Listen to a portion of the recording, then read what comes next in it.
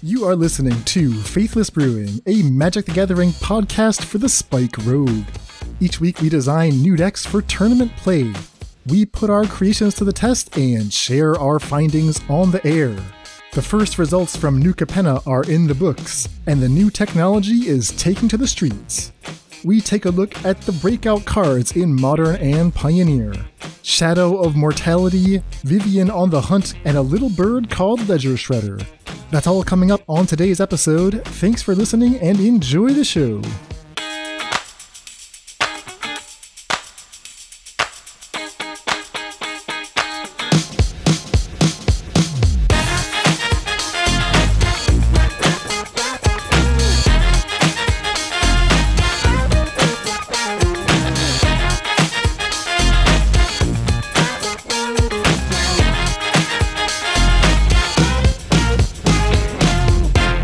Hello and welcome to the Faithless Brewing Podcast. I am David Robertson, joining you from the Twin Cities.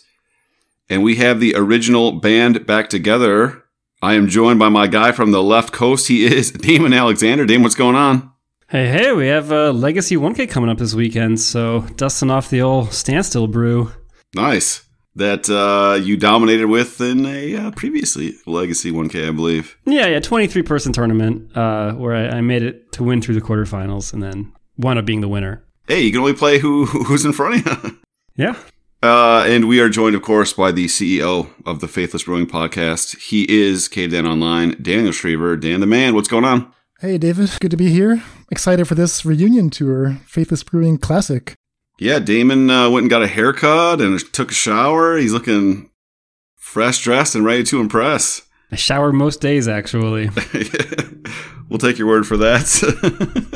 So, it's New Capenna is out. It's on the streets. All kinds of people brewing up sweet decks. And we will be getting to some of the newest technology in this podcast. And then the next podcast that we will release on Monday, we will look at our latest results with Giada's weaponry, and we will go over our newest brews using the Bant Triome. But before we get into all the latest technology today, we need to do a little housekeeping. So just a reminder, if you enjoy the podcast and would like to support us, the best way to do so is to go to patreon.com/faithlessbrewing. Join at whatever level you feel is comfortable for you. And you will get access to the Discord. You get a bunch of other fun perks like merch. You get to vote for cards. You get to be involved with the new monthly project with Serum Visions. It's just a grand old time out there on the Discord. Yeah, if you listened to our Monday episode, you heard Emmy, Mordekaiser, and myself talking about our first crack at Invoke Calamity, which is the card that was chosen by popular acclaim by patron vote. We're starting to see some interesting deck lists getting thrown around in Discord. I'm really excited to see where this card goes. We're going to check in on it briefly again this week. And as David said, this is the beginning of an exciting new collaboration. So at the end of the month, our friends from the Serum Visions podcast, Arun Singh and Brian Madden, will come bring it all together and we'll vote on the next card. Yeah, and then additionally, we will be generating some YouTube content, Dan. It looks like Monday, Wednesday, Friday. Tell us a little bit more about that. Oh, yeah. People have been asking for this for a long time.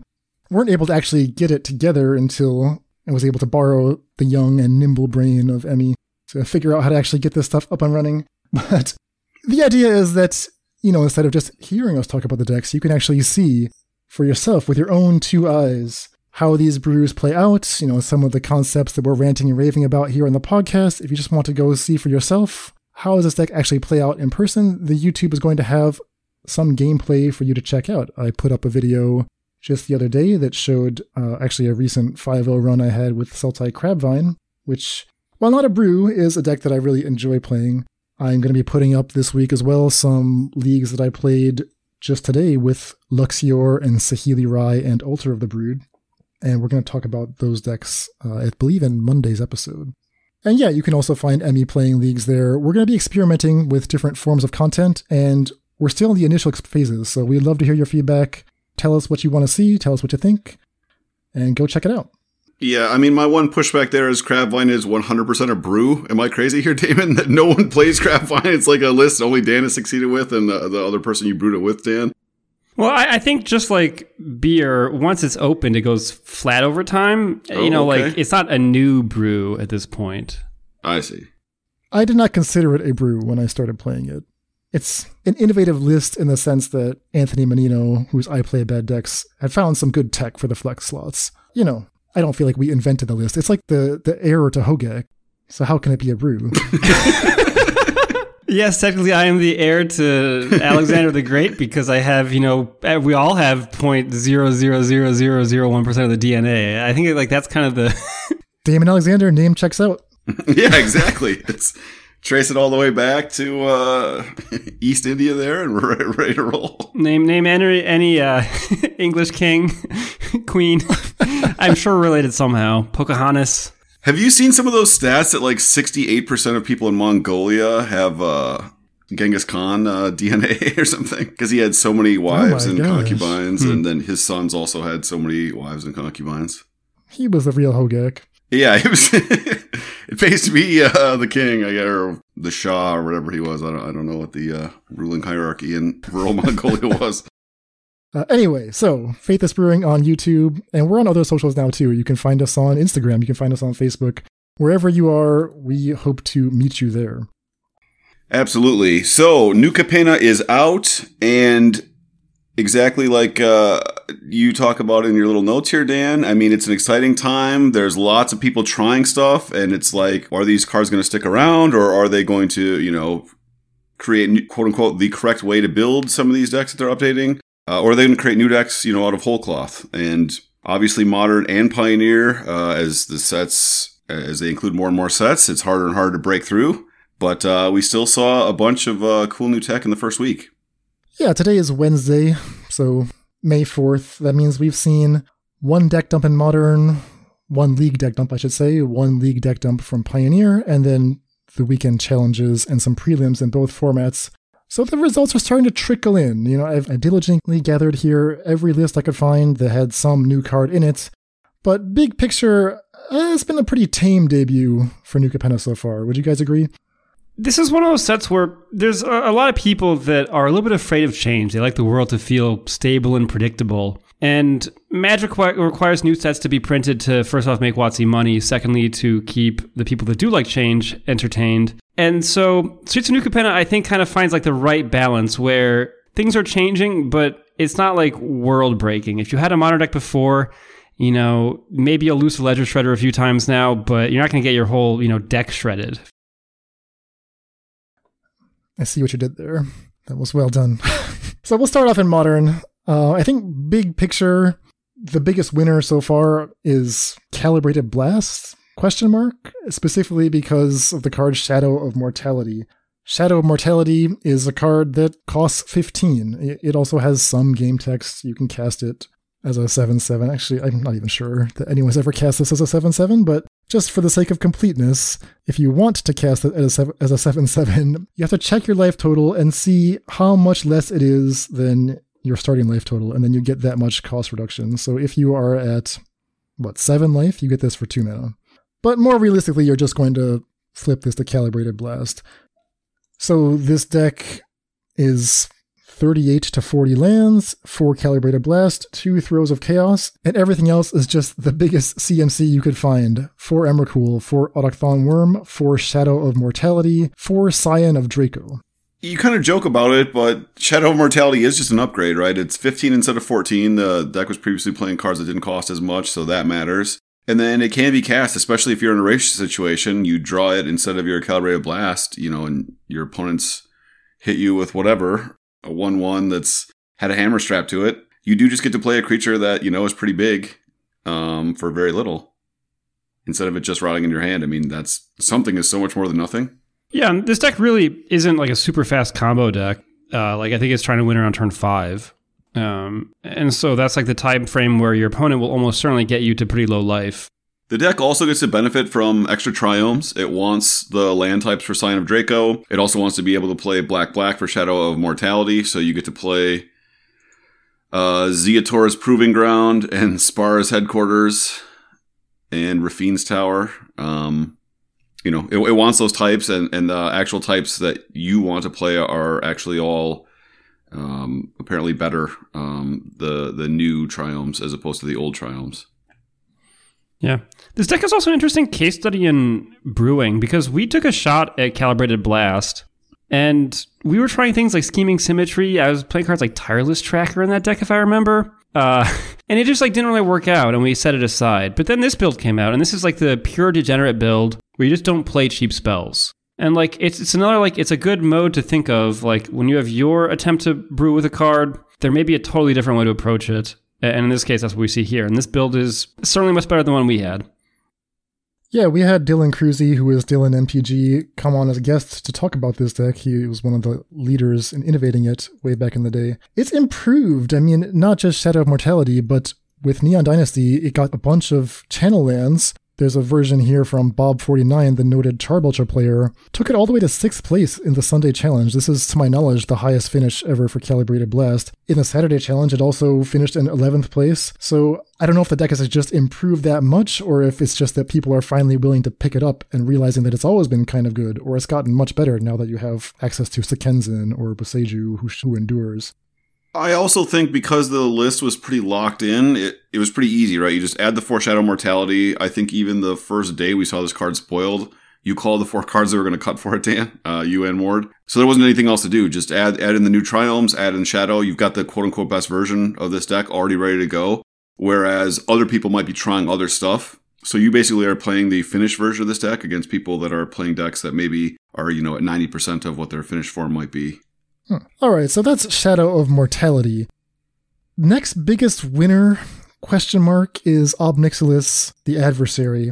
Winner in the sense that, this card is so expensive right now. Oh my gosh. I finally got to rent some today. They cost me 86 tickets each to rent Ob Nixilis. Is that the most expensive? Is that more expensive than Ragavan? That's a great question. No. Well, it's more expensive on MTGO. It's cheaper in paper. So people who were able to get their hands on Ob Nixilis have been experimenting with it. And, we've seen about 5 different archetypes get published so far in Modern, incorporating Ob Nixilis in different ways. Now, David, I know this is a card that caught your eye. In fact, you sketched out some initial brews with it in Pioneer, but what are we seeing in Modern for Ob Nix? Well, you're seeing it added to just sort of decks that aren't trying to do anything particularly unfair. A Rakdos mid-range list, we saw this list be very successful in the Lurrus days. Now that Lurrus is no more, you get to play some number of elementals, the pitch elementals. The list I'm looking at is only playing 1 Fury. Seasoned Pyromancer, obviously a favorite card, and then some number of Lilianas and Ob Nixilises. But everything else is basically the same, right? Ragavan, Dauthi Voidwalker, a couple Kroxa, a couple Turok because it's so good against all the white removal, a bunch of hand disruption, a fish and creature kill, and you need to play some kind of removal for the Blue Delve Dragon. There's just nothing fancy here. This is almost like the new Jund, right? If you don't want to play Wrenn and 6, this is the list. Yeah, it's not obvious to me just looking at it that Ob Nixilis fits with the strategy.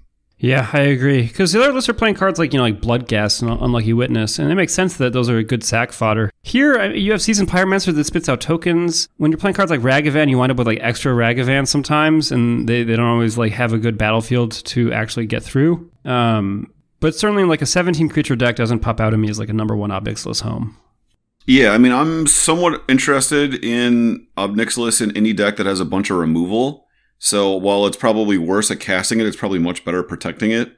Also, any list that can start on Ragavan and turn 2 Ob Nixilises in certain matchups, that's just against decks that don't have like good creatures to attack with. It's just so hard for like an Elementals list that doesn't draw any of their Furies right out of their 80 cards. Like they just can't beat that. They're just going to lose. They're going to take 4 damage a turn for the rest of the game. They don't have ways to affect the board until the game is in a much later stage when they play whatever Omnath on turn 4. So yeah, my sense is as well that you'd want more creatures to sacrifice. With only 2, maybe they just never drew it. It is just the reality that they could have won a bunch of matches without ever casting on Nixilis, or maybe this person was casting on Nixilis every game and their takeaway was I need to be playing, 3 of these and less Lilianas, for instance. The Rakdos mid-range list that we're talking about is from the player Young Dingo. They managed to finish in the top 32 on both Saturday and Sunday in the Modern Challenge with the same list. So they might be onto something here, but Damon mentioned this sacrifice list, and there I think you can definitely see Ob Nixilis as a much more synergistic piece. So Damon, why don't you tell us about this Rakdos sacrifice? Yeah, so I'll use the reference list that came in from Saddleback Lagak at 24th place in one of the challenges. And so it has a lot of the same cards as the Rakdos midrange deck, but this deck just features cards like Lightning Skelemental, Bloodghast, Unlucky Witness as the main new additions, plus Goblin Bombardment and Unearth to complement your cheap creatures that you like to either sacrifice or put into the graveyard. And Aspiring Spike has played a lot of lists in this category. I saw he was streaming with some Ob Nixilis leagues earlier this week. And so it's pretty powerful. Ob Nixilis is definitely like a strange card where it has complicated play patterns. Like, for example, when you resolve 2 Planeswalkers at the same time, the first one resolves first, but the stack has to clear before you activate Planeswalker abilities. And so your opponent has windows to interact, actually, where they can bolt the copy before the first one resolves, and now the copy actually never gets to activate. So sometimes this makes the card weaker. Sometimes there's ways to make it, like if you play around it correctly, you can make it stronger. Just like Oko. Not like Oko. It's not as good as Oko, that's for sure. But just like Oko, there's like these weird mini games you have to learn to play with the way these cards play out.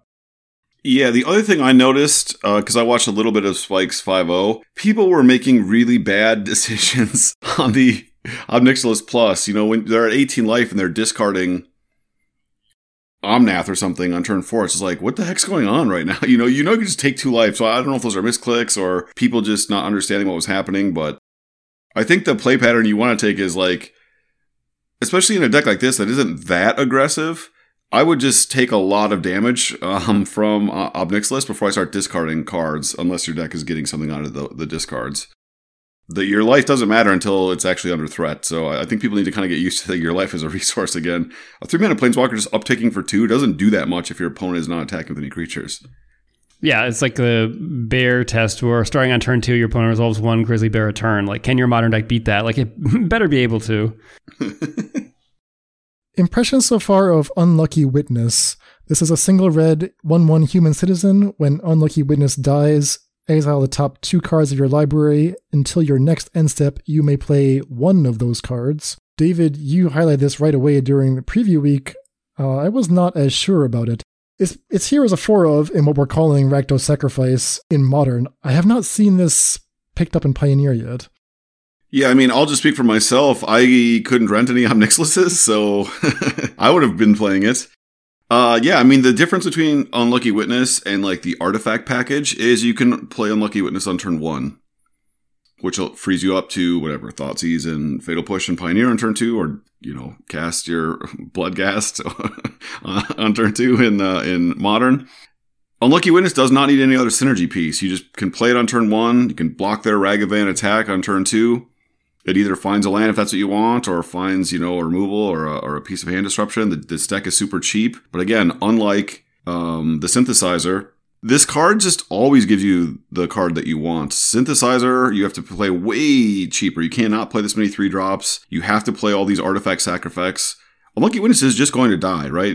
Eventually they're going to have to attack you and block, and then you have enough sacrifice synergies, it's eventually going to die. It's just it asks much less of you while providing basically the same amount of value. Yeah. The play pattern is like, it just plays out well. It's like, I'm not convinced it's like the new red preordain, but like it might be closer to that than we had realized. At least that I had realized. In terms of the deck construction as a whole, we're calling it Sacrifice. There's 3 Ob Nixilis, 4 Goblin Bombardment, and that's about it in terms of actual sacrifice cards. Obviously, Mayhem Devil is there to capitalize on cracking fetches, or when you get the bombardment down, you can just machine gun down the board. Are you surprised to not see Deadly Dispute here?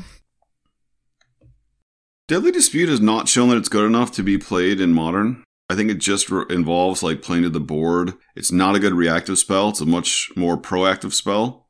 So I think like decks that actually want to be actively sacrificing should not be playing Deadly Dispute. They should be playing the 1-black one if you're trying to like sacrifice Kroxa or something in response to removal. And the mana ramp doesn't matter. There's no expensive cards here. So yeah, I mean, I haven't seen Deadly Dispute ever be good in Modern. I'm not saying it can't be. It's just like Modern is just so blazingly fast. Like a 2-mana instant that is really only good if they've already cast a removal spell. Well, removal spells are free in Modern, so it's actually a huge tempo loss.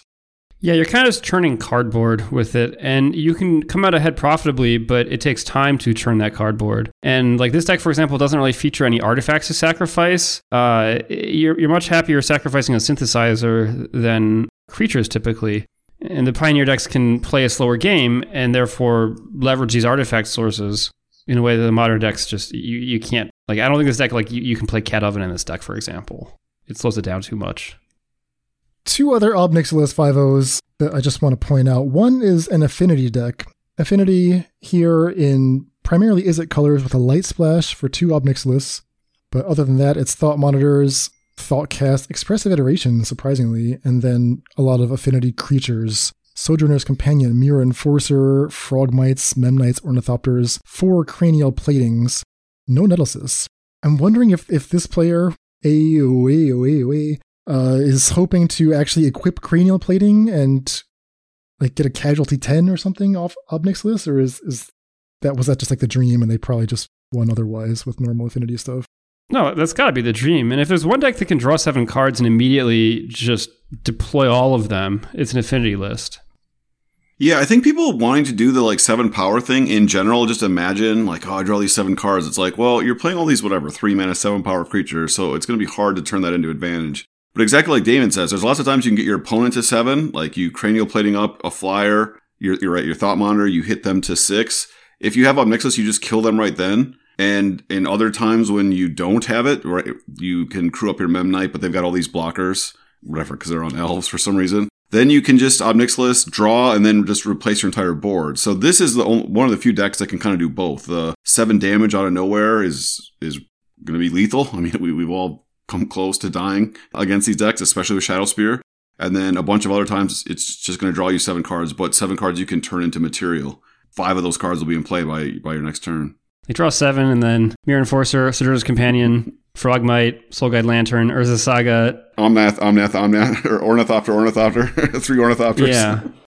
Or just 4 Ornithopter, 3 Memnite, It could go either way. You are playing these cheapo cards. Well, you have a Cranial Plating in play, so that's not even that bad. True. You have to kill each Ornithopter. All right, so Affinity makes sense. What about this Domain Zoo 5-0 result from King Hexar? Domain Zoo, so we're talking about Territorial Kavu, Scion of Draco, Tribal Flames, Tarmogoyfs, Ragavans, Bonecrusher Giants, and miscellaneous spells. 4 copies of Ob Nixilis the Adversary. Arlen the Pax Hope is just an amazing card to see in this deck. So here, if you're going to casualty for Ob Nixilis, you are sacrificing a good creature. I'm a little surprised that this worked. Yeah, the one thing you can say about Zoo is that it's like Ob Nixilis has all these different modes, and different modes are accentuated by certain decks. And this one seems to be accentuated by the plus the 2 damage, where you're playing these Tribal Flames, deal 5. You're playing these early creatures that are just meant to turn sideways. Yeah, I agree with Damon. I mean, the +2 doesn't do anything unless you're putting their life under, some stress. So the sort of Mayhem Devil all of a sudden can, do those last 6-7 damage out of nowhere. So then them taking the damage earlier in the game might end the game. This at least gives you the sort of Tribal Flames, Ragavan, into Territorial Kavu kind of draws. And then all of a sudden, Ob Nixilis, you've got all your blockers down. Ragavan can't get in anymore. Ob Nixilis sacks Ragavan. Now you're just putting a different kind of pressure on your opponent, right? Wrath of God isn't great against Ob Nixilis, which is you bring in a lot of creature removal against decks like this. Ob Nixilis attacks on a totally different angle. And just again, like every time you're playing Ragavan, you should at least consider playing some number of Ob Nixilis if you're an aggressive deck, because that opening is just really, really hard to beat. Yeah, and funny enough, Tarmogoyf is like typically an excellent blocker. Yeah. True. This deck has a bunch of cards I don't really think of as like modern power level. Like Bonecrusher Giant doesn't see a lot of play in decks that aren't trying to spin into cards. And I don't think of Arlen Pax Hope as being standard playable even, much less modern playable. So the Arlen takes me by surprise for sure. But I guess you have the 4 Ragavans to generate mana. Next card making a little bit of an impact is Tainted Indulgence. Blue-black instant. Draw 2 cards, then discard a card. Unless there are 5 or more mana values among cards in your graveyard. In that case, you just draw 2 cards at instant speed. So draw 2, discard 1 at instant speed. That's selection, that's a discard outlet, and potentially card advantage, depending on what you're using the graveyard for. And later in the game, it's just straight card advantage. We're seeing this in Reanimator. Obviously in Modern, the Reanimator package is very well defined. There's a Grixis version and Esper version, both of those notched 5-0s with Tainted Indulgence. And we even saw one control deck go 3-1 in a prelim. Actually, it was Wafotapo's control deck, where he just put in 2 copies of Tainted Indulgence alongside his typical reactive suite, Archmage's Charm. There's a Void Rend in here. That's the new one that destroys any non-land permanent and can't be countered. I mean, certainly Wafotapo is out there grinding every single challenge, Modern and Legacy, on blue-white. And so the true litmus test here is, does he start grinding every challenge on Esper? Yeah, I haven't seen a lot of results yet in just like straight control with Tainted Indulgence, but it is one of the possible homes. Yeah, it used to be that white was kind of missing some tools in control decks, and those gaps got filled super well by Prismatic Ending, Solitude, Wandering Emperor. I was curious if like a Reanimator was going to abandon Faithful Mending, because I'm not like a huge fan of Faithful Mending in Reanimator. The Esper deck, the Esper Reanimator, decided to play 4 copies of Mending and 4 copies of Tainted Indulgence because of all those juicy white cards that Damon just mentioned. Your Teferis, your March of Otherworldly Lights, your Prismatic Endings. The Grixis deck, a little bit different profile, is actually mostly Rakdos just splashing into blue only for Tainted Indulgence, but otherwise is using the kind of Grief, Fury, Seasoned Pyromancer. Scam package, Dan, that's what it's called. Is that what it's called? Yeah.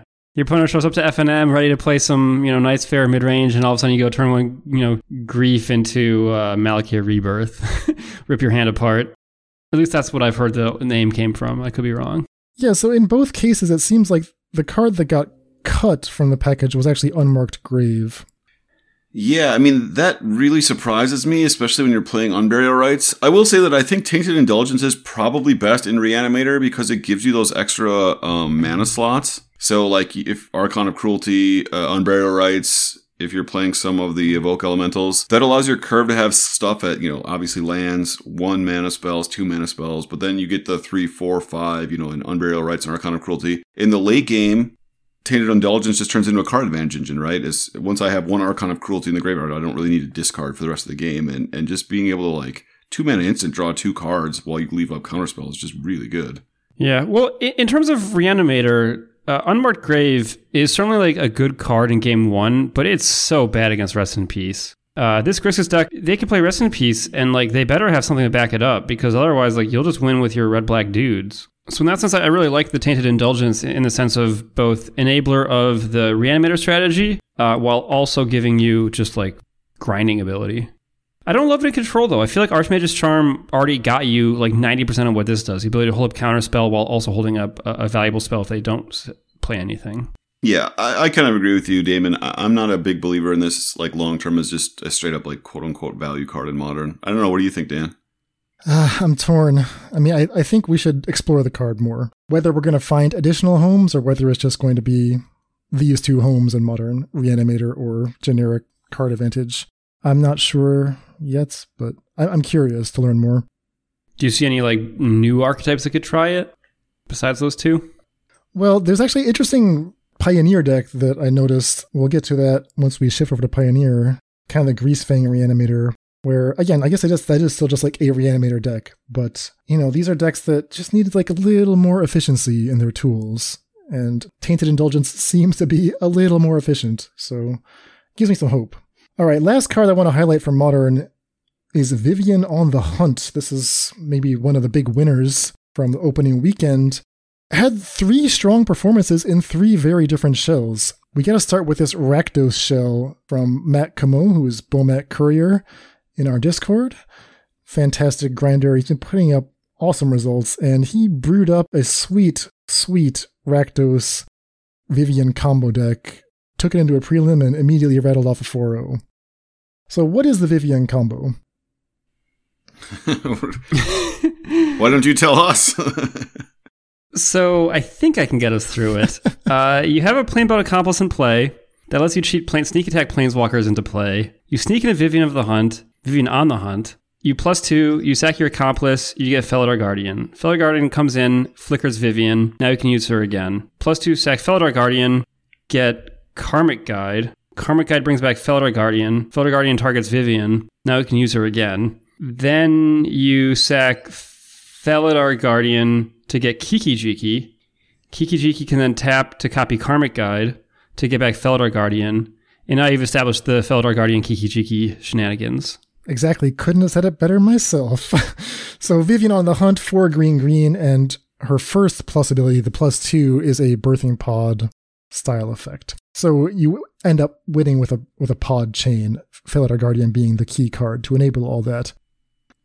Worth pointing out, as Mordekaiser did when he and I were talking about some of his builds, it doesn't target with that plus ability, which I never realized. So if you do it with 2 3-mana creatures in play, let's say you don't have a Planebound Accomplice, it's just turn 6, and you have a Magus of the Moon and a Seasoned Pyromancer in play, you cannot stop this with, killing the 3-drop. And again, you get your Felidar Guardian, it blinks Vivien, you can then activate it again. If they kill Felidar Guardian in response, you just sack your other 3-drop, get your second Felidar Guardian. And the same thing if you had 2 Karmic Guides, some people are only playing 1. It's just crazy, it's actually quite resilient to removal, certain kinds of removal.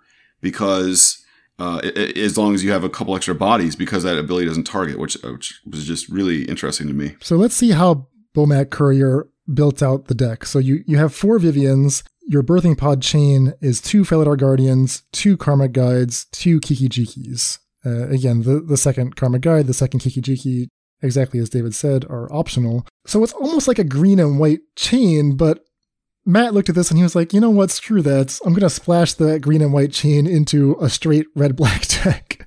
So 4 Ragavans, 4 Seasoned Pyromancer, 4 Planebound Accomplice, the sneak attack creature for Planeswalkers, 4 Fury, 4 Grief, 4 Thoughtseize, and 4 Profane Tutor, a card that we don't see that often, but it's got really interesting skills. I mean, if you can slow the game down just a little bit to make the suspend 2 not so punishing, and if you can just win out of nowhere, Profane Tutor comes off suspend on turn 4, that's the same turn you have enough mana to cast Planebound Accomplice and drop in a Vivien and win immediately. Yeah, I had not thought of Profane Tutor, but I love that technology. You suspend Profane Tutor, it comes off on 4, so that gives you a chance to play Seasoned Pyromancer on turn 3, and then Planebound Accomplice on turn 4, so you actually play Vivien with protection from removal. Yeah, the curve seems perfect here. And why bother casting Vivien? Just cheat into play, come on. Yeah, and because Modern is a turn 4 format, this deck will never get banned from you. You're doing exactly what you're supposed to be doing. The other crucial thing to know about the Vivien combo is that it does not specifically require Planebound Accomplice.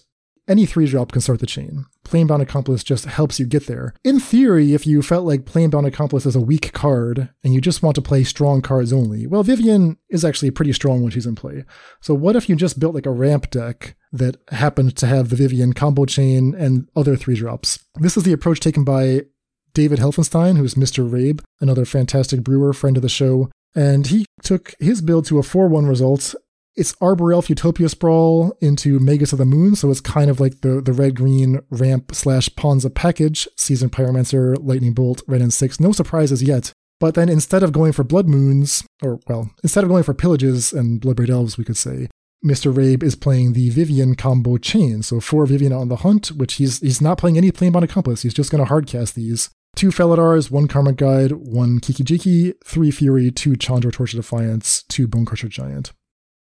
Yeah, Chandra also, the classic ramp spell / removal spell / card advantage card. Kind of can fill any role that you needed to in this deck. Yeah. These decks are always interesting because when you play Vivien in the fair sense, you always have to ask the question, is this card substantially better than Inferno Titan? Because Inferno Titan used to be the card that these decks play in that slot, and those days are long past. Yeah, and this, to that point, also makes other slots in your deck worse, right? You would hopefully not be playing Karmic Guide at all in this type of shell if you weren't playing Vivien on the Hunt. Right. So you've kind of your combo equity you get from playing the card in your deck, and then the non-combo equity. Yeah, it's a super interesting idea. I mean, I guess my thought process is everybody is ready to kill Ragavan, and the spells that kill Ragavan also kill Arbor Elf.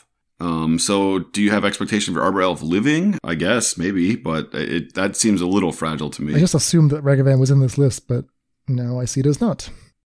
The last place you might put the Vivien chain is just a straight up, 4-color Yorion with creature toolbox package, and this is the approach taken by Musasabi to a 5-0 league result. It's got Yorion, it's got all the usual suspects, various value creatures, including Imperial Recruiters. Imperial Recruiter is able to find the Planebound Accomplice because it's a 1/3. So he's got 2 Plain Bond Accomplice here and 3 Vivian on the Hunt, but otherwise, we can't really analyze these decks. They're just a pile of creatures with a big chain.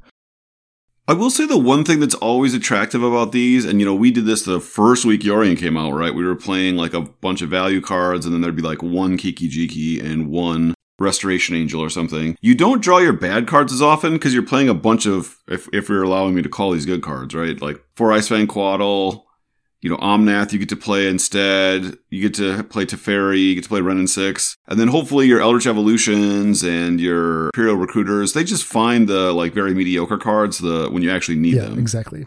All right, so those are the main cards that I want to talk about for Modern. I did make a note here of a few other cards from New Capenna popping up. The biggest ones seem to be an offer you can't refuse, being picked up in some combo decks like Belcher and Twiddlestorm. An offer you can't refuse is a single blue instant, counters a non-creature spell, but gives the controller of that spell 2 treasure tokens. And the reason combo decks can use this especially is because they're either combo killing you, so they don't care so much about the treasures they gave you, or they're actually countering their own spell to do some degenerate stuff with a burst of mana. And that is true for both Belcher and Twiddlestorm, and even Ad Nauseam. A player beat me today by making themselves an offer that they couldn't refuse, which they then used to Thassa's Oracle me out. So, yeah, I was a little skeptical of that card, but it seems to be doing the work that the combo players hoped it could do.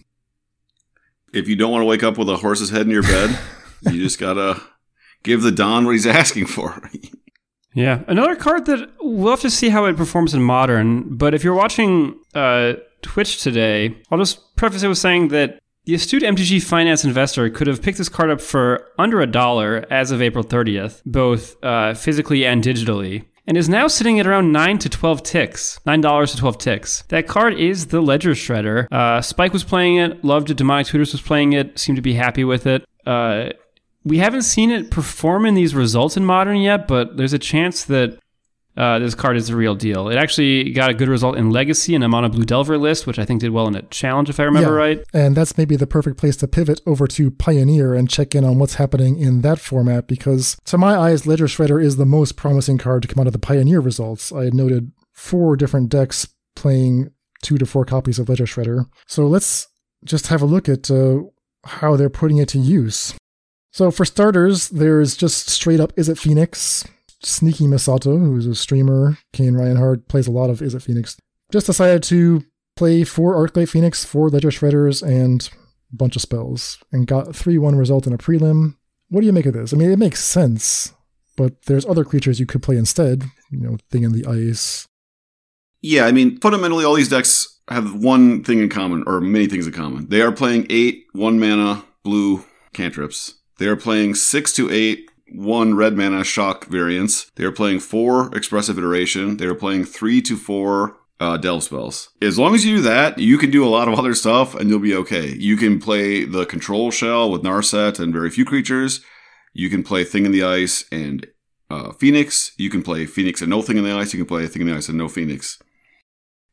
You can play Ledger Shredder with the 2 mana counterspell that makes them pay 4 if you have a flying creature. You can play Sprite Dragon with a 2 blue instant that makes them, pay 1 if you don't have a dragon and just a hard counter with the dragon. So, those are all your options. Which one is better or not is just all dependent on what you play. In general, I feel like Thing in the Ice is going to be better than Ledger Shredder more often because Thing in the Ice is really good against Winota.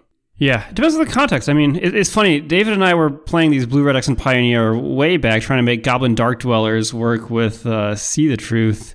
Holding up Neutralize or whatever, and we just we didn't really get anywhere, but we tried. And today's Izzet Mage and Pioneer, or in really any format, is now powered by 4 expressive iteration, and that card makes these decks so strong that is it better to play Ledger Shredder or Thing in the Ice, Crackling Drake, Phoenix? There's all these choices. Play none of them. Play Control and play Niv Mizzet. Kind of the world is the Izzet Mage's oyster right now, especially in Pioneer. And in the Phoenix decks, a lot of their winning lines involve Temporal Trespass. Your opponent lines up a huge board with Winota or with Mono Green Devotion, and all of a sudden you have 3 Phoenixes in the air, you Galvanic Iteration, a Temporal Trespass, and you win the game out of nowhere. And does Ledger Shredder play a role in those situations? It probably helps there. It probably helps a lot of cases. It is certainly weak to Fatal Push, but so is Thing in the Ice. Yeah, I like those cards the best of all the 2-mana options because they dodge all the shock effects in the mirror match. Ledger Shredder really only dodges the 3-mana effects if you cast it on turn 3, but you can do that easy enough and you'll always have a 1-mana spell. And it also triggers on your opponents. Like, in the mirror, if you can get it to survive that first encounter, then every time your opponent expressive iterations and casts Opt, you're getting another +1/+1 counter. So maybe it's like good in the mirror, but worse against Winota. And so it's like you want your opponents to play the thing in the ices to chase out the Winota opponents. And when you play them in the top 8, you get them with your Shredder. Like that's pretty sweet. So this was not immediately obvious on a cursory reading of the card, but yeah, it checks whenever any player casts 2 spells in the turn, you get to do the Connive. So if your opponent has a Ledger Shredder in play, are you willing to cast 2 spells into it? Or you can actually play around that, treat it like an Archon of Emeria? Well, if your first spell is a Narset, Parter fails, then you'll absolutely cast a second spell into it. Yeah, this actually gets hosed by Narset so hard. Connive is not a May. So yeah, so then there's a third variation. So we play our Ledger Shredder to beat the people playing Thing in the Ice, but then the control people get to play Narset plus spells, just discard a card, and then kill your Ledger Shredder. Yeah, although of course in Pioneer it's not always so easy to line up the removal spells early on against the Ledger Shredder out of your blue-white deck, and so maybe they discard a card, but then they just kill your, use it to kill your Narset. What about blue-black Narset, Damon, and we just tech out all of the red-blue players? It just doesn't even seem fair. We just Narset plus Fatal Push your Ledger Shredder, discard a card, lose your Shredder. Yeah, then they untap and play Expressive Iteration, and they still win the game. But now we've Tainted Indulgence. Maybe is that the way Dimir catches up? Well, we can play Grixis. We can play Expressive Iteration in our Narset. That's true. All right, so Izzet makes sense, and indeed, we have a 5-0 result with Izzet Control, with 2 Ledger Shredders, 4 Crackling Drakes, and a Niv Mizzet Perun. We have Izzet Tempo getting a 5-0 with Sprite Dragons and Ledger Shredders, and we have the Phoenix that I mentioned. A slightly different take is Esper Greasefang, featuring 4 Ledger Shredders and 4 Tainted Indulgence. This list took 11th place in the Sunday Pioneer Challenge from Pastor of Muppets. 4 Greasefang, 4 Ledger Shredder. Shoutouts to Metallica, man. Come on. Is that Metallica? I'm not familiar with that. Master of Puppets, 1985, but this is a funnier way to reference that seminal record. 4 Parhelion to 4 Greasefang, so that's all makes sense. 4 Consider, 4 Opt. These are the requirements for playing Ledger Shredder, as David just articulated nicely. 4 Thoughtseize, 3 Fatal Push, 2 Chart a Course, 4 Tainted Indulgence, 1 Eliminate, 1 Extinction Event, 1 Murderous Cut, and then you need to have a Delve spell to take advantage of all these little cantrips. And here, Pastor of Muppets is playing 3 Dig Through Time. Murderous Cut also a Delve spell, just a FYI. Oh, thank you. So it's actually a fairly cheap list, right? There's not a lot of clunk here, right? There's no Faithful Mending for starters.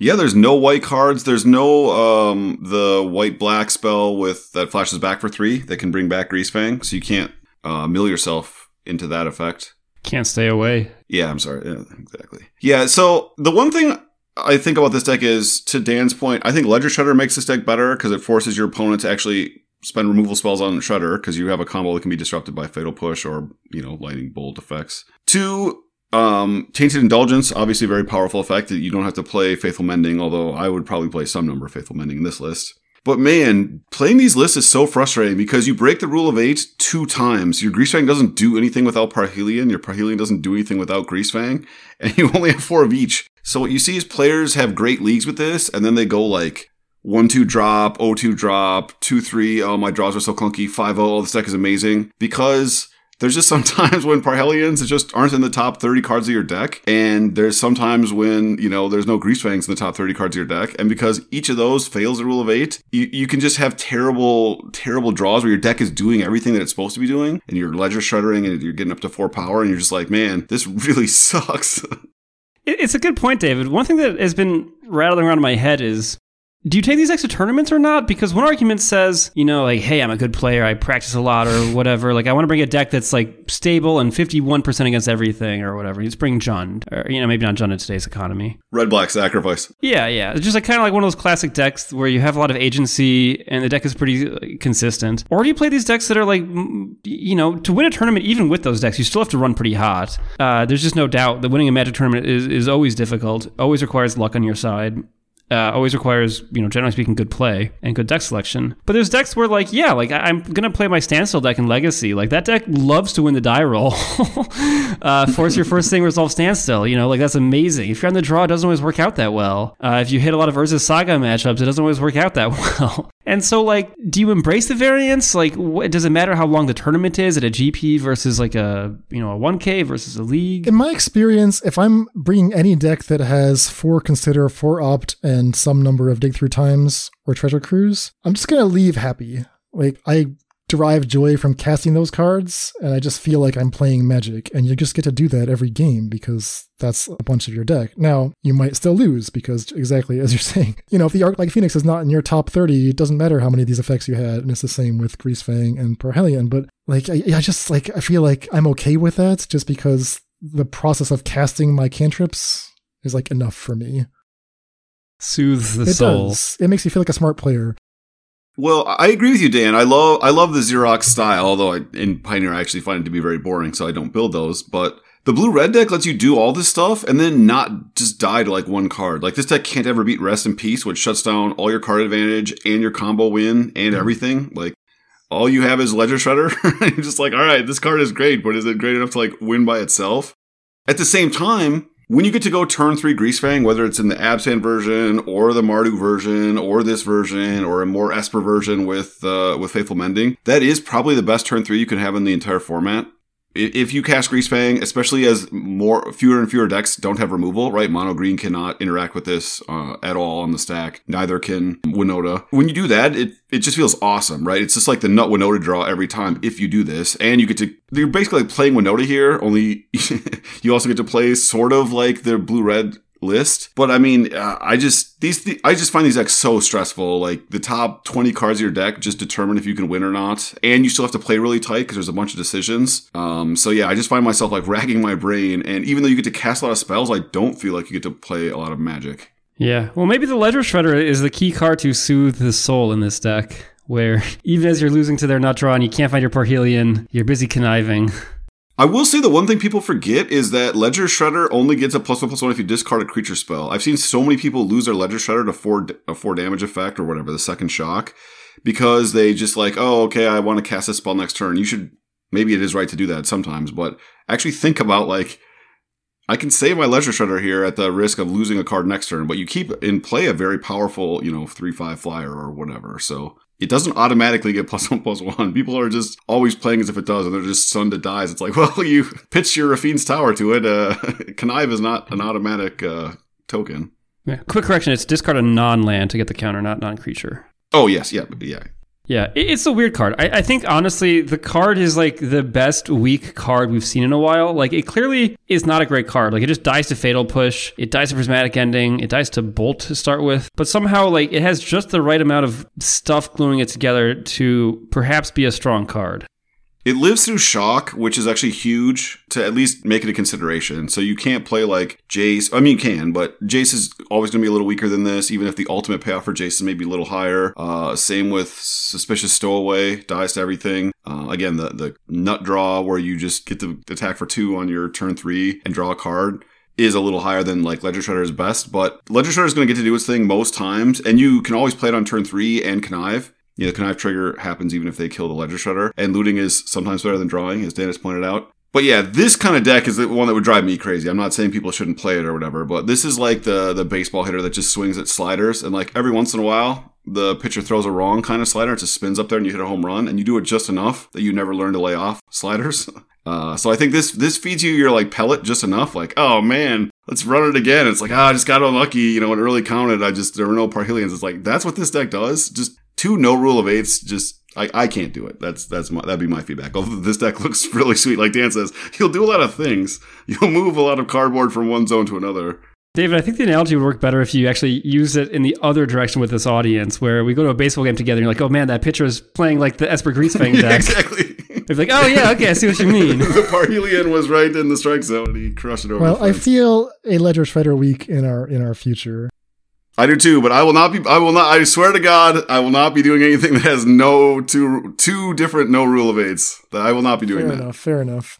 All right, so that's Ledger Shredder and Pioneer. Other cards making an impact on the format. I made a note of 2 cards, Giada Font of Hope and Topiary Stomper, one of which we actually didn't even talk about in our preview episodes. Let's start with Giada. Tell me about the Angels deck, David. Do you feel like this is a deck that's actually getting a meaningful upgrade here from Giada? Well, it's getting a meaningful upgrade. I think the deck was unplayable. I think Giada, as we talked about, is a tribal card, which people love, including me. And it's an angel, which people love, including me. And it's like a super powered version. Like, it's just an insane card, right? Like, if you just hit a bunch of angels with your collected company, they all get an additional +1/+1 for each angel you already control. It's just an insane card. There aren't any interesting 4-mana angels to play on turn 4, so the mana this gives you isn't always useful. But you can often spend 4 mana on turn 3. So, I mean, people were talking about only playing 2 or 3 of these. It's like, this is by far the best card in the deck, and so it can't be that bad. It does a lot of the things that we talk about me hating in this format, which is it's a 2-mana 2/2 that dies to every shock effect. But, you know, that's the price you have to pay. Let's just take a look at the list from Super Cow 12653 that took 8th place in the Saturday Challenge. 4 Speaker of the Heavens, 4 Bishop of Wings, 4 Giada Font of Hope, 4 Resplendent Angel, 4 Righteous Valkyrie, 4 Skyclave Apparition, 2 Brutal Cathar, 4 Collected Company, 4 Youthful Valkyrie, 3 Book of Exalted Deeds, 24 lands, including the Mutavaults you would expect to see for both the Book of Exalted Deeds combo and for, Giada, counting how many angels you have in play. Are you surprised that the curve is so low? I mean, I didn't think they would still be playing Youthful Valkyrie now that you have Giada, but they're playing 4 of each. Yeah, Youthful Valkyrie living through shock and being a cheap angel is really big. Because you have Giada, the ability to turn to Giada, let's say it lives. We're living in that world, right? We've been living a clean life and donating to the Ukrainian cause, so we get the kind of luck we deserve. It lets you go like Bishop of Wings, Youthful Valkyrie. So you just get to use your mana much more efficiently, much more often. The problem with this deck is it was all 3-drops with no accelerators, right? Sometimes they were playing Mana Elves. That makes your mana really bad because you are playing Book of Exalted Deeds. That needs white, white, white. You have a bunch of double white cards, including Bishop of Wings that wants white, white. So the deck was having to play Mana Elves even though they were really tough on the mana. Now you can abandon the elf because Giada is a, homeless man, Sylvan Caryatid, and it makes your draws a lot more efficient. And then your nut draw actually gets insane, right? Where you go like Youthful Valkyrie. The second Valkyrie triggers all these. I mean, now all of a sudden you're adding all these crazy +1/+1 counters. Nothing dies to shock after that second if they don't have one for the second turn Giada, and you just start to roll. Yeah, Giada's much happier to see you play a bunch of cheap angels than to resolve like a single Baneslayer angel or whatever. This deck, it just has so many kind of per ETB things that don't scale that well as the creatures get larger. They kind of get the most impact on cheap angels. Bishop of Wings doesn't care how big the angel is. Youthful Valkyrie doesn't care how big the other angel is. Righteous Valkyrie sort of does, but these angels all come with pretty big toughness to start with. The question is the Book of Exalted Deeds worth it? I think that's a really interesting question. White-blue is playing ways to destroy lands, and we know that Boseiju is all over the place, right? So you really want to play Book if you feel like it's going to survive, but if there's a lot of Boseiju around, then Book of Exalted Deeds is a huge liability. And I noticed that the 5-0 list that you highlighted here, Dan, does not play any Book, but does play for Glasspool Mimic. I like that build better myself. It's also playing for, 3 Portable Hole.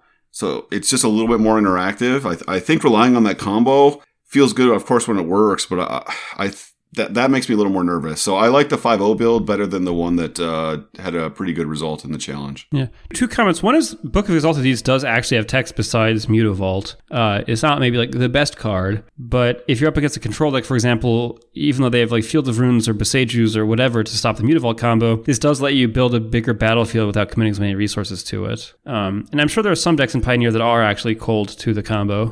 Yeah, well, they're absolutely. I mean, I've had to fold to it many times. I've never lost to any Greasefang deck ever, and I've lost to Book of Exalted Deeds almost every time it's resolved against me, so I'm just trying to protect myself.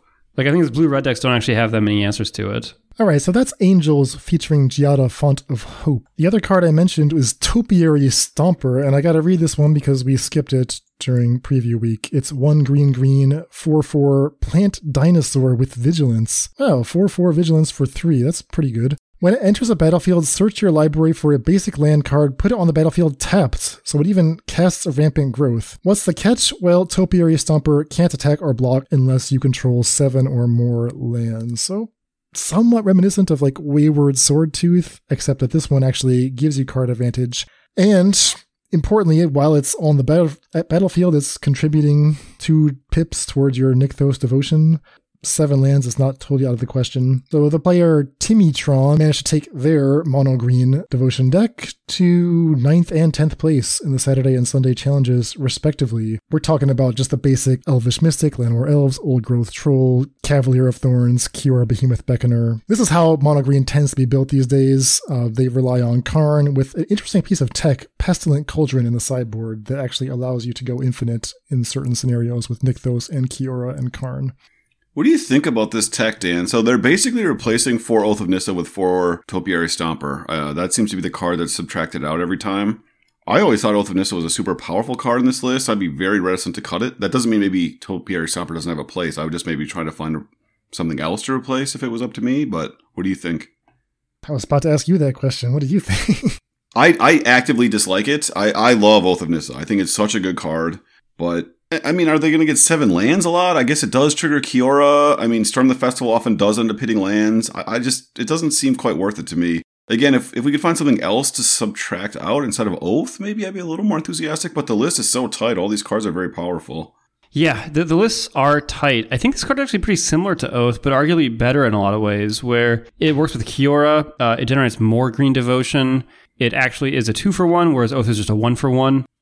It, of course, may take some time to make it a 2-for-1, but it technically is one. And the devotion is really, I think, no joke. Not something your opponent wants to like interact with when you're building your devotion count. You see some of these lists playing Sylvan Caryatid now in mono green, which is like kind of surprising to me. You know, we used to see Burning Tree Emissary as your really explosive play, but that's not a very good card. It's not necessarily going to be in play when you're trying to count up your devotion pips, whereas Sylvan Caryatid is going to be there for you, ramping you towards what ends up being a fairly inevitable late game with Cavalier of Thorns, Storm the Festival, Kiora, and Karn.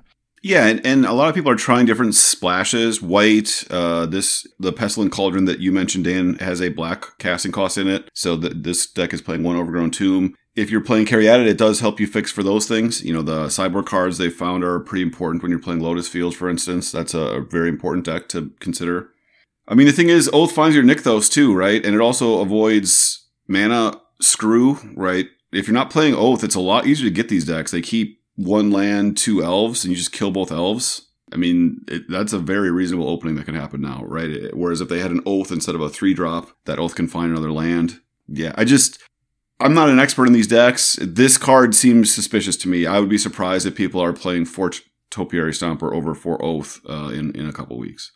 Yeah, I kind of agree. I think that maybe like a 2-2 split could wind up being the way to go. Yeah. All right, so those are the 3 biggest winners so far in terms of like making meaningful changes to known or top archetypes. What else is happening in Pioneer from New Capenna? Well, there's the Triomes. The Triomes near the top of David's list in terms of immediate playability. We haven't seen a lot of decks yet fully embracing the Triomes. I noticed one Lutri deck that was just leading full on into Grixis, whatever it's called, Grixis Triome. Xander's Lounge. Just call it Grixis Triome, man. I don't know what we're doing here. Yeah, that one. So 4 of that enabling, a Lutri control deck, a Bank control deck with 4 Spara's Headquarters, and 3 copies of Endless Detour, which is the Ether Gust for anything. And Claudio put some of the new Triomes into his Niv list. But I don't know, I mean, is it just like Pioneer meta is not receptive to these multicolor decks right now, or what's going on? Yeah, that's kind of what Morton and I talked about 2 weeks ago now. It's just not a Triome deck, right? The decks that do really well are 2 colors or 1 color. They're super fast. The mono green list is super fast. Winota is 3 colors, but is playing 0 coming to play tap land. Obviously, blue red has awesome mana and is super fast. Lotus Field is 2 colors, and I guess 3 technically because it casts a black spell, but you know what I mean. All the spells except for the cards that kill you are blue and green. There's not a lot of time to play the tap land, and the catch-up mechanisms aren't quite powerful enough right now to catch all the various things, right? If you just had to beat mono green and Winota, that would be one thing, but you also have to have game against Control, you have to have a game against Lotus Field, you have to have a game against Blue-Red Phoenix. So you're asking a lot for all these sort of mid-range decks that are trying to like Growth Spiral turn 2 or Sylvan Caryatid turn 2, and then your plays have to be so impactful to make up for the fact that you didn't play like Llanowar Elf turn 1. Yeah, and in Modern, you get to basically choose as the pilot, do you want to be playing 1 copy of a Triome or 9 copies of Triome every given game? Whereas in Pioneer, if you're playing 4, you're playing 4. There's no way around it. Any thoughts on Ob Nixilis, the Adversary, and Pioneer? I noted 4 results with it, 1 in Rakdos Sacrifice, 1 in Jund Sacrifice, 1 in Rakdos Midrange, and 1 in Rakdos Aggro. And both of those Rakdos Aggro and Midrange decks were actually pairing it with Tenacious Underdog, which I thought was somewhat surprising. Again, there's maybe a card availability issue where Ob Nixilis was just not available for many days. The rental service was totally sold out, and it's just so expensive. But I mean, it makes sense at a conceptual level that this would be an upgrade for the sacrifice strategies, I think. Yeah, I think you did make some decisions about how you're going to build them, but yeah, the card seems super powerful, and just the average card quality going up in decks like that can only help them. So I think we will see a lot more of this card as, like you say, Dan, you can rent it instead of not being able to rent it, because I have not been able to run a single list with them yet. And, hopefully the price will go down a little bit if it's, it's like the old Yogi Berra saying, right, that restaurant's so popular now nobody goes there anymore. Yeah, it's weird because in Pioneer, on the one hand, you can play creatures like Voldaren Epicure and Bloodtithe Harvester that would get you kind of laughed out of the room at a Modern event. And these cards are great to sacrifice to Ob Nixilis. And so you're playing like a lot more natural fodder, but also Pioneer just has so many more decks that involve turning things sideways that your Ob Nixilis surely like just die faster. But yeah, we'll have to see in the coming weeks, right? As the card gets more available, if we don't see it in more lists, that means it maybe just isn't quite good enough for the reasons that Damon outlined. And if we start to see it a lot, then maybe the price goes up and then we see it less again all of a sudden. All right, so those are the main cards to watch that I noted. There are a few other cards that popped up in the opening weekend. Naya and Oda players tried a bunch of different cards, one-off in their lists, and, some of them got published, but none struck me as particularly convincing upgrades to Winota. We saw a little bit of Unlicensed Hearse showing up in different sideboards, a little bit of Strangle showing up as a removal spell. This is the sorcery for a single red, 3 damage to a creature or planeswalker. Illuminator Virtuoso, a creature that, has double strike, got picked up by Boros Feather. And a single player managed to 5-0 with Lord Xander in their Sorin Vampires deck. But yeah, I mean, between all of these, like, none of these struck me as things that are likely to stick around. Would you agree with that, David? Yeah, Lord Xander's an interesting card. I think Sorin is the most powerful 3-mana planeswalker in the format, so there's always something there.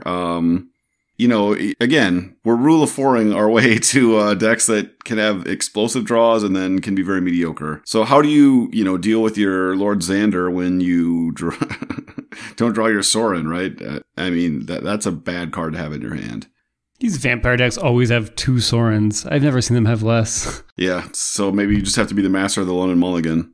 I think there's a little bit of legs. Anytime you're playing, inherently you're just playing a super powerful card in Sorin. So you're saying, all right, my 7-mana card is awesome when I draw the card I want to draw the most of. That's not a bad place to be.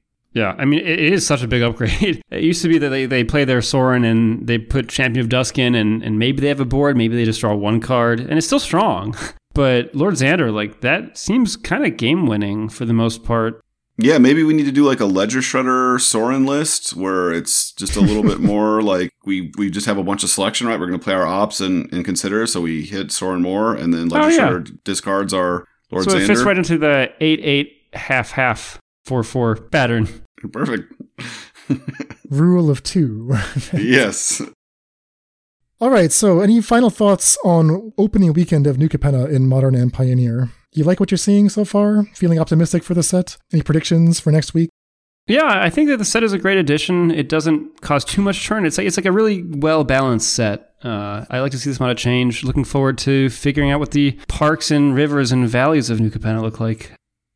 Yeah, I think this set is another winner from WotC. I think that the standard looks really cool. I think it has not been particularly disruptive to Modern or Pioneer, but it has definitely led to some worthwhile cards to experiment in existing shells, and that's kind of all you can ask at this point. I feel like this set is lighter on build-arounds and has more role players. at least for our constructed one-on-one formats, like, I think we're going to run out of cards to, like, really go deep on in a few weeks. But maybe that's fine. I mean, maybe that's what should happen in a standard release. And we'll see. It's always nice to get down into the weeds and, like, try to break Broker's Ascendancy or Riveteer's Ascendancy in week 7 of the format or whatever it is. Well, we'll be on the Toulouse week before you know it. And yes, exactly. A lot to look forward to in New Capenna, but we will have to call it here for today. Speaking of things to look forward to, in our Monday episode, we are going to be brewing with actually one of the new lands, the Bant Triome, whose name I am refusing to learn. So Bant Triome coming up on Monday. And we'll tell you also a little bit about our testing so far with Luxior, Giada's Gift, and Invoke Calamity. All right. See you gentlemen then. Oh, see ya. That's a wrap on this edition of the Faithless Brewing Podcast. Tune in on Monday for Bant Week featuring Spara's headquarters and testing results with Luxior, Giada's Gift. Support for this podcast is provided by brewers like you. If you like what we do, you can join our community at patreon.com/faithlessbrewing for Discord access, bonus content, and more. That's all for today. Stay safe and we'll see you next time.